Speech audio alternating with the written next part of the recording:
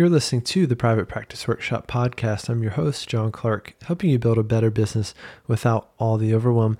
Today, I'm sitting down with Rich Allen from tourtoprofit.com. Rich has become kind of a colleague and friend of mine over the years. We've been in our own mastermind group together for quite a while now. Rich is a seasoned business owner and business coach. He's worked in some very large companies. He's led very large teams before. He's a very unique guest, and he has a very unique way of understanding and working on our businesses. This is honestly one of the best episodes that I think we've had in quite a while. He was just an outstanding guest and provided a ton of value in a short period of time. So I'm excited to introduce you to Rich Allen today. As always, if you want to support this show, all you have to do is share your favorite episode with a friend or two, help us grow the show. You can also find us on YouTube. That channel is growing like crazy. And if you want to learn more about our offerings, you can head to privatepracticeworkshop.com to learn more. Okay. All right. Yeah, let's just do it. Here we go. Let's dive in.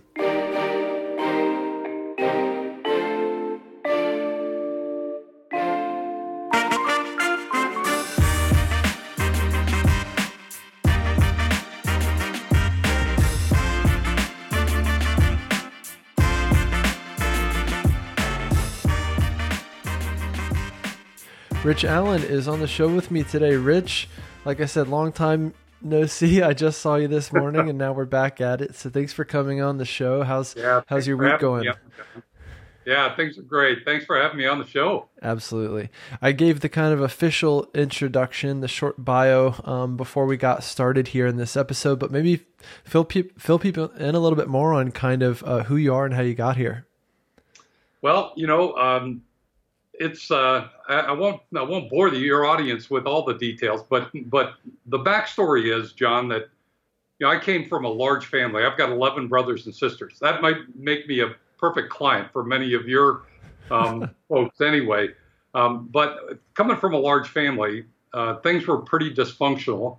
But my dad was a hardworking guy, and when he was 36 years old, he made probably the boldest decision of his life to try to start his own business, because he knew that he could probably control his life a little more himself if he could do it by himself rather than work for other people. He was working 3 jobs at the time. And so he started and launched this window washing business. See, he had a dream, John. He had a vision. He wanted to build a business and leave a legacy for his 12 children. And while he was really good at his trade, he had no clue how to run a business. And so he struggled mightily for a long, long time. And I was right there with him. I was slave labor, working in the trenches with him. And after a while, each one of us boys that were working with him at the time, we all left to go seek greener pastures because, frankly, it was a nightmare. And I decided that I wanted to figure out what it was my dad was missing. What did he not know that he should have known when he started his business so that he could make it successful? And that's what got me to where I'm at today. Yeah. This is not unlike many of our listeners who they start a private practice because they're a good therapist. They know how to get clients results. And it's almost like what I call becoming an accidental business owner. It's kind of like you start a little private practice on the side, it's just, cash or check only. And then all of a sudden I need a credit card processor. And then all of a sudden I've got a team of 7 other therapists, and holy crap, I'm a business owner. Right. And now I have a business.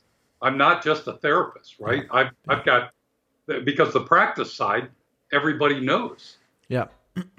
Really, really well. But no one teaches us how to run a business. Yeah. For any practitioner. Go along. Exactly. Any practitioner, any specialist, a lot of trade people. I mean, it's so applicable for anyone who really provides a service and has usually an intense or really a disproportionate amount of training on how to deliver that service, and that's it. And so the reason that my job exists is because therapists are not trained on business, similar to doctors, chiropractors, many other industries. Yeah. Yeah. Plumbers, you name it. Yeah. Virtually everybody who's got their own business, I'd say 95% of them didn't go to school to learn how to run a business. Yeah. So there's this item behind you on the wall, and the first time I heard you talk about it, you brought either that one or something like it to to a live event and gave a talk about it. But you have a metaphor for business that I really like a lot. Yeah. So I use John a bike as a metaphor for a business, and there's a little bit of a backstory behind that, right? Years ago, I had the opportunity to jump into a business myself and run a business for myself. We acquired a small manufacturing firm. We had probably 220 people in the business. We're doing 30 million a year or so in revenues. And I had a chance to go run it. So I thought for the very first time, great, I get to put in practice all these things that I'd been studying and learning about how to run a business. And, John, when I got there, obviously all the book learning and all the stuff that I've been doing on the side, when you weren't in the practical application of it, all of a sudden it didn't all make sense to me. And the biggest gap that I found was, how do you talk to people about what a business is all about? Because most of what you want to do in a business is the business owner doesn't need to take on all the responsibility. Otherwise, we get totally wore out. That's why most people who own a business are exhausted at the end of every day. What we really want to do is get everybody who works for us to understand what we're trying to accomplish and have them come along with us. And what I found was a bike was a perfect way to make a business understandable for people who didn't have a clue how a business worked. So I've worked on this metaphor for probably the last 20, 25 years. I've kind of perfected it. Every part of a bike relates to a component or an element in a business, and it all fits together really nicely. So I carry this bike everywhere I go. There could be smaller props to be had, but it's a good one, and it means something to you too, because you also ride bikes, right? I do. Yeah, it's a sport, so I get to enjoy my sport at the same time I'm doing business, and that's like a dream come true. Yeah. So remind me of an example of some of the main kind of parts of the bike. If we're visualizing a bike, what are the main parts as they relate to a business? Yeah, let's start where it makes sense. I think to everybody who's listening and everybody that's there, right? If we all know how to ride a bike, that's the beautiful part of this, right? We've all, I'd say most people have ridden a bike or do it really well. When we were kids and we rode a bike, it was really cool if we could ride a bike without using the handlebars, right? Yeah. Our hands in the air. That made us part of the cool kid group. The reality is, though, as business owners, we've got to hold on. We got to grab the handlebars, and we have to steer our business just like we would steer a bike. So the handlebars represent our ability to steer our business. So how do you steer a business? Well, I think you steer a business with three things: a compelling vision of what you want the business to look like 3 to 5, maybe 10 years in the future. But what are you trying to accomplish? And is it compelling enough for somebody else to come along and say, man, I want to help you make that happen. I want to be a part of that, right? Yeah. That's number one. Number two, what's the cause? What's the purpose? What's the bigger thing than just lining your pockets with money? What's the thing you're going to do in the world that's going to make a difference because of the business? People love working for folks who have a purpose that's greater than just themselves.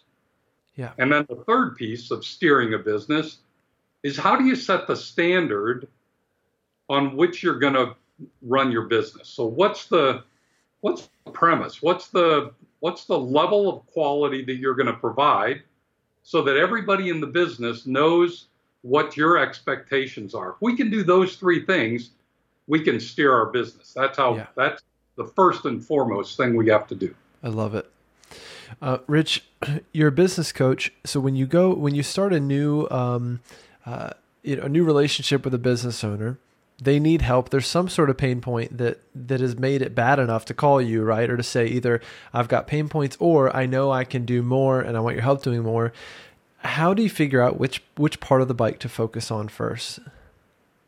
Well, it's largely a function of listening. I do a little bit of what you do, what you're so gifted at, right? Is to listen and assess and where I start typically is asking someone where they want to be in the Yeah. future, and why did they get into the business? Yeah. Those two questions can help me understand whether there's even clarity on it, or whether they, like you said, became an accidental business owner.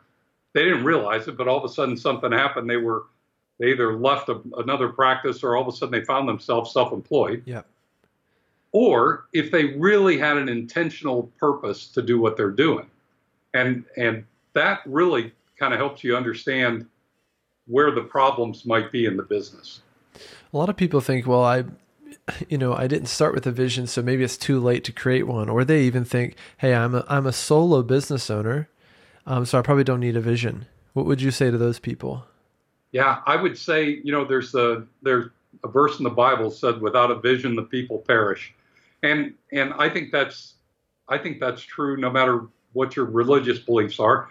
I just think that what gets us up in the morning, John, when we really don't feel like doing anything, is the vision that we have for the business. It might be to take care of our family. It might be to be able to make an impact on a particular mission or purpose, whatever it might be. But that's what gets us out of bed. So whether we're doing it solo, or whether we've got a small team, whether we've been doing it for 10 years, I will tell you, I tell people every 2 or 3 years, you got to pull that thing out, dust it off, because it changes, right? Yeah. Nobody gets it right.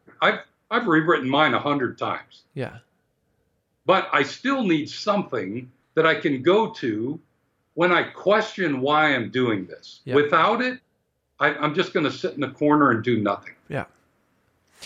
This morning, we were in our one of my mastermind groups. It's called Business Made Human, and one of the members was saying, "All right, guys, I've got all this stuff going on in my business. My billing is messed up. My scheduler just quit. Right? I haven't really trained my virtual assistant yet. I'm busy seeing clients in the practice. I need to hire more people, etc. Right? I also want to create passive income. I want to launch an online course and all this stuff. How do I do it, guys?" Right? And the first question I asked her was, what is the vision, right? Or what's the result you're hoping will happen as a result of, what you do next, right? Because until we figure that part out, you're just going to be reacting randomly to things, right? Or you'll just be putting out fires, which is how many business owners operate every single day. Certainly how I operated for years. You've seen me go through it in our own mastermind group, in figuring that out, right? But without that, you will just be reacting to whatever happens next, right? It's a very reactive place to be as a business owner. Same thing within your life, right? In our personal lives. If we don't have some idea of where we'd like to go, and also our values, what we believe, about how we should get there, then we'll just be reacting randomly to what happens next. Here's the thing that's interesting to me, John, is that business isn't complicated. It's whether we're dealing with our own personal health, our personal relationships, whatever it might be. We have to take the same approach. We got to ask the question: what do we want? Where are we at now? What's in the gap? And what are the most important things I can do right now? And that's kind of the same process that we take in business, just with our life, with my relationship with my wife or with my kids. I got to ask the question: what do I want it to look like? What's it like today? What's in the gap? And what's the most impactful thing I could do right now today to get me closer? And all I do is, in the back of my mind, of course, I'm thinking in terms of bicycle terms and bicycle parts. So that's the only thing that makes it a little bit different. It just makes it a little sticky. Yeah. So, and part of it also comes down to, like you said, I like that you said, going back to why you got into this in the first place. I think that's an essential part of business, because this stuff can and will change and evolve over time, right? Kind of your why is something that we have to constantly kind of rediscover. And as a business owner, unless you work with a business coach, there really isn't someone asking you these tough questions, right? Right. Yeah. Or we give some kind of a surface level answer, which is what we're all prone to do, right? No one's going to open up and let you go deep unless you build a relationship. And so the first answer you get is something really surface level, right? But in my case, right, the reality was I watched my dad work his business for, gosh, he had to be over 50 years, struggled every day, missed all the beauty of watching his family grow, being a part of it. I've said this before. In my sport of choice when I was growing up I was a runner. I was a pretty good runner. I've run the Boston Marathon, right? I'm pretty talented. My dad never saw me race. Yeah. In high school, Wow. I was outstanding. He never showed up for one because he was always fussing with the business, in the business. He missed all of that. And he died a lonely man, frustrated, angry, and it didn't have to be that way. Yeah. And I see so many business owners who struggle just mightily with what looks to be pretty doable things, but they're stuck in their own reality. Yeah. Yeah. And they don't have somebody to see the help them watch what they're doing so that they can help them find a path out. Yeah. But business owners usually don't need help working more. They need help working less, right? And they need help building a business that they can trust, right? And that they can truly clock out of at the end of the day. What happens more often is that people create a business that's completely untenable. It's completely out of control. And they're, right now it's checking email at the dinner table, working till 11:30 p.m. every night because there's always something, right? It's kind of like owning a house, right? There's always something around the house to be fixed, right? Yeah. Oh, that's right. And John, let me just relate that to the bicycle because I always ask, where's the business owner? Yeah. And most business owners who aren't thinking about it or just thinking about it off the top of their head, they'll say, well, they're obviously the one pedaling. And the way I think about it is if you think about a cycling team, and I'm a big cycling fan, so I watch the Tour de France all the time, the owner of the team isn't on a bike. Mm-hmm. They're in a car on a radio speaking into the headphones of everybody who's on their team on the bikes, and they're basically giving them instructions and helping guide them through the course, but they're not on the bike. Yeah. And oftentimes we, as business owners, when we start out, we have to first be on the bike and pedal it, but then we assume that's our job. Yeah. And we never give it up. Yep. When we should. Yep. Sooner than later. We get in the way of our own business scaling, right? So again, going back to my client this morning, who may be listening, so I'm going to pick on her a little bit, because she's so stuck seeing clients every day, managing the billing, doing all these things, and her clinicians are there, they're ready, they're fired up and ready to work, right? And to do more work, to take on some of those clients for her, right? But she's literally the thing preventing her business from scaling. Right. And so then people go, well, but I got to make money, right? It's kind of like, I've got to run the car wash. Yeah. People don't realize we're often losing money actually because we're getting in the way of our own business growing. Right. So sometimes we need to kind of eat the cost right now, and it's a time versus money thing, right? But we need to eat the cost right now of stepping out of the business to really work on it. And there might be that period where the numbers go down, so they can then skyrocket up, right? That's what I find. There's a bit of triage that often needs to happen when I work with a new, a business owner, and we're starting, that work together. Yeah. No, that's exactly right. And here's an interesting aside.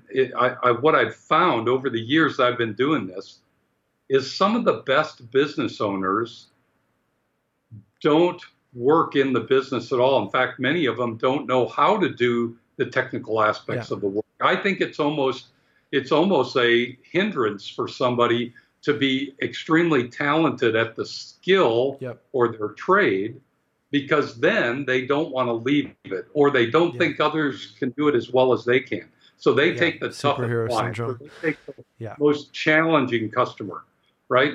Rather than just saying, look, that's not my role. Yeah. That's your role. I'll support you. You take care of the client. Yeah. This part is huge because being a business owner also sometimes means leaning into things you haven't done before, leaning into areas outside of our zone of genius, right? Especially in the beginning, especially if you're a small team, you may be managing things like, for instance, your bookkeeping until you outsource it, right? Your scheduling until you outsource it, et cetera. So you might be working in some of those parts of your business. And I think some of that is important too, so that you know how the different parts of your business work, right? You know how to tune the bike up because you know how these different parts of the bike work and you know how they need to work in unison, right? And then you're able to supervise them, right? If you really know how it all fits together. But the extracting oneself from the business is the part where at least most business owners that I work with, they stay stuck in that mode for most of their careers. They do. And John, I have a theory behind that on why that happens. And that is that most oftentimes people try to hire somebody when they're in a desperate situation. We typically are hiring long after we should have been hiring someone. And so as a result, we are quick to hire. So we hire somebody that someone referred to us, somebody's a friend of a friend, a relative, our wife's nephew's son, Yeah. might be, right? And we try to make it work rather than planning it ahead, focusing on their behaviors rather than their skills, so that we can get the people that on our team that are going to act and behave to our customers the way that we want them to be. And then that way, that will give us ultimate confidence in them. We'll let them run, but otherwise we're hiring people who can't quite do all the jobs. So we have to look over their shoulder. We have to make sure that it's perfect or the way we want it. And we don't put the time into hiring the people the right way. Yeah. So Rich, you've worked with large teams. You've worked with teams of hundreds of people. You've gone into new companies where your job is to really get, hundreds of people on the same page. In your current business, in being a business coach, when you started this process, how did you figure out for yourself what your first hire is? Because your business model is quite similar to that of even a therapist, right? Or a therapist who people hire me for my time, right? Or at least that's step one, right, of a coaching or consulting business. So how did you decide when to get help and what kind of help to get first? That's a great question, John. I think the answer to that's the same for all of us, right? We ought to be, I know there's a process you can go through, use a Venn diagram to come up with what they call your zone of genius. Yeah. Right. And we all have one, right? It's what we're good at, what we enjoy, what we can be the best in the world at, and what we can make money at. The three things that are required. What is that? And if it's not that, if we can't spend at least 50% or more of our time in that, we shouldn't be doing the other things. Each one of us has a different zone. Yeah. So we ought to ask ourselves, what's my zone of genius? And I'm going to hire somebody to do the things that are outside of that. So here's what I would say is that in most cases, that somebody is an administrative assistant, number one, in probably 80% of the cases. Because frankly, we aren't that good at doing all the admin stuff. If we're good therapists, we're probably not good at scheduling, making sure the office is taken care of, stocking supplies, handling billing, invoicing. That's typically where that answer comes. And I'll give one other last piece of advice, because this has worked so often. I think it really is true. Most people, the hesitancy is feeling like you can afford to hire somebody. And my rule of thumb always is, if you can bring somebody on part-time and you have enough margin in your business to cover half of their salary, 50% of what you think it'll cost, pull the trigger, do it. You will quickly rocket right past that. Because that person will give you so much free time that you'll be able to do so many more billable things, create more revenue streams, and you'll find yourself far better off. That's certainly been the case for me and virtually everybody that starts out fresh. It's fascinating, right? Because I agree that most people hire too late. In the case of a therapist, if in a single hour, with a client, they're generating $150, $200, right? And for a single client, they're doing that 4 times a month, right? Or even a single client can generate $1,000 a month for your business, and you still don't have help, right? The other thing is, therapists who are in session, guess what's happening to their phone? Well, it's ringing and no one's answering it. No one's answering. So they're already losing money that they don't even know they're losing. But they can't bear the thought of really losing money or giving up the money of paying someone for these $15 an hour tasks, right? But in most cases, again, it's already too late. No, that's absolutely right. Yeah. And and then we add insult to injury, I think, John, oftentimes, because one, we hire late, so we don't do a very robust job of selecting the right person. And then we haven't clearly defined and outlined what we want done and how we want it done. We assume that someone's going to come in, read our mind, do it the way we would want to, and everything's going to be perfect and our life's going to be wonderful. And it never works out. So we have to take some time. That's part of the frame of the bike. We have to put the structure in place, because most people, when they come in, they want to see the structure. What am I responsible for? How are you going to measure me? What kind of behaviors do I have to have? That needs to be in place so that people can come in immediately and make a contribution. Yeah. This is huge, right? When I made my very first hire years ago, I made that mistake too, right? I assumed that if I got the person, that she would just read my mind. Right. Right. Start doing all the things that I wasn't doing or that I was annoyed at doing. And I hadn't even really told her. And I also didn't tell her how I was going to evaluate her. People want to know how they're doing, right? Yeah. The same way you and I want to know, hey, did we do good today? Doesn't matter where you're at or how, far along you are. We want a bit of a measuring stick to go, how did I do? Right. And so if you don't give this to the people you're working with, they're going to be constantly wondering, how am I doing? Or they'll just be assuming I'm probably screwing up. Right. And I see it almost like, one of the best teachers I had in high school, his philosophy, and this is not every teacher, was if a student fails, it means I have failed as a teacher. Right.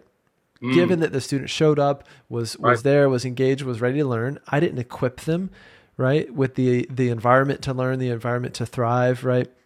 Clear expectation of what's expected of you, right? What the exam is going to be like. And I now see myself in a similar way as a manager. I don't think I did before, but I definitely do now.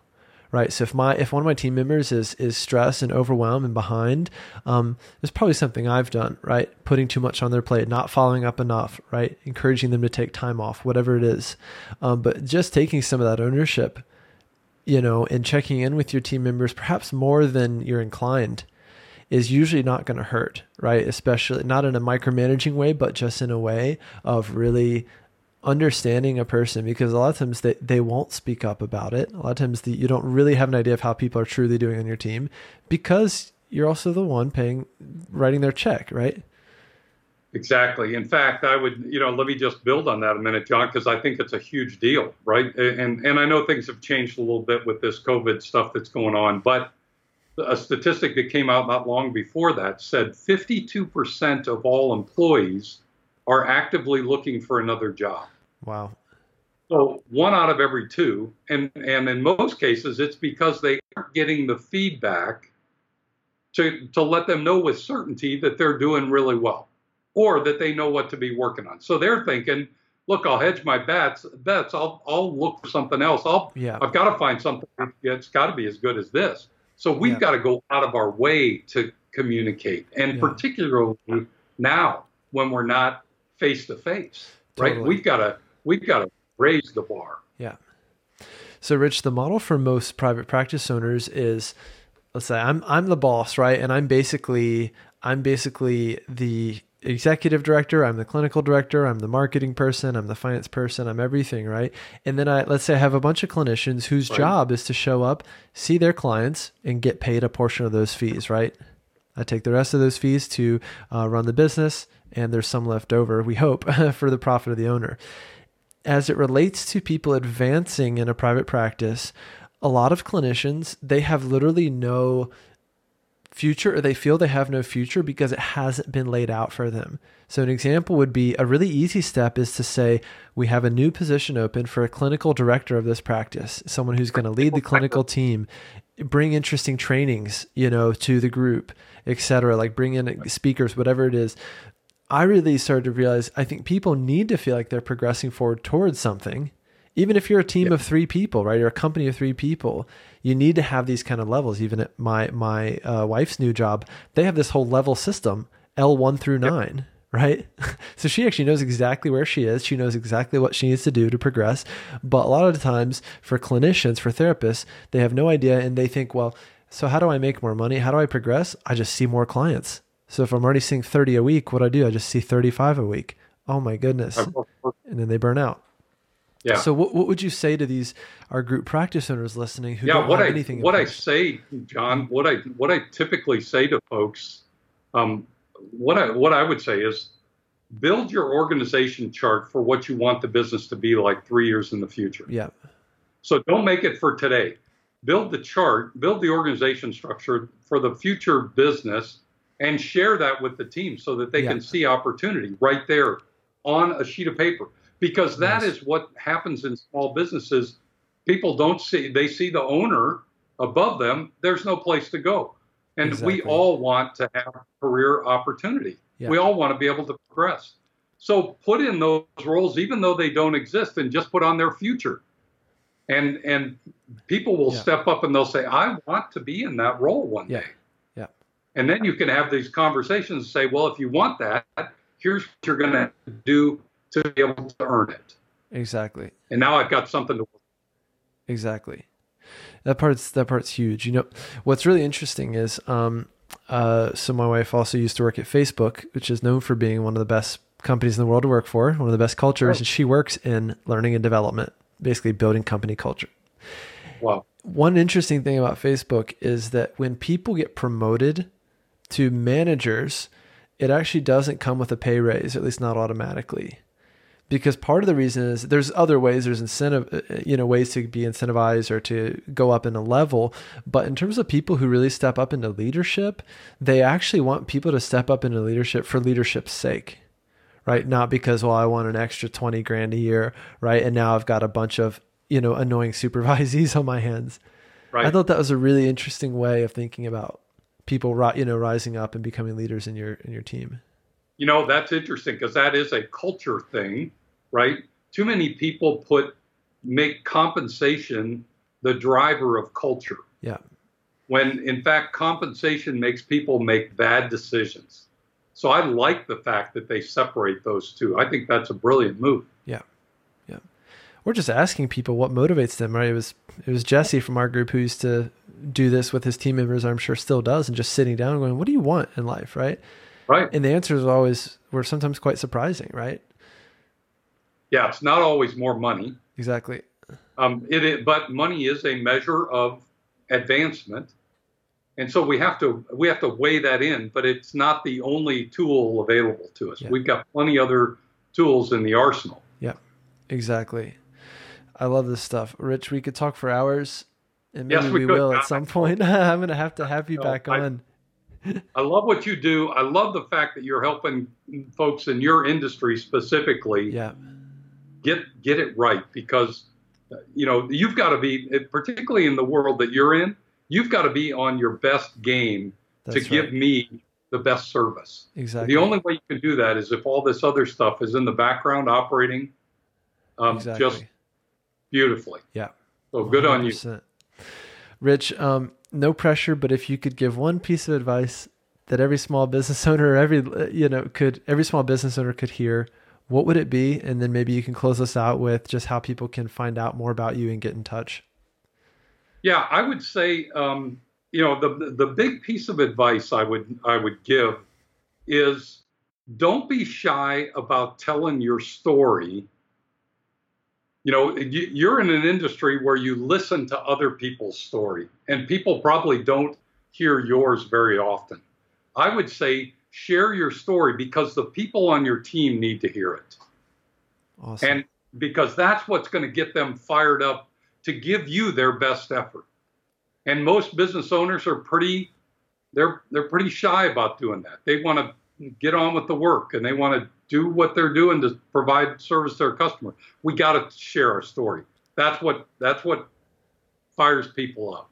I love it. And So you started this interview with sharing yours, which is a wonderful way to open things up, and also it kind of humanizes you as well, which never hurts. it does. And people just need to know that. Look, we're all in this human relationship, and that's, I think that matters more than anything. Yeah.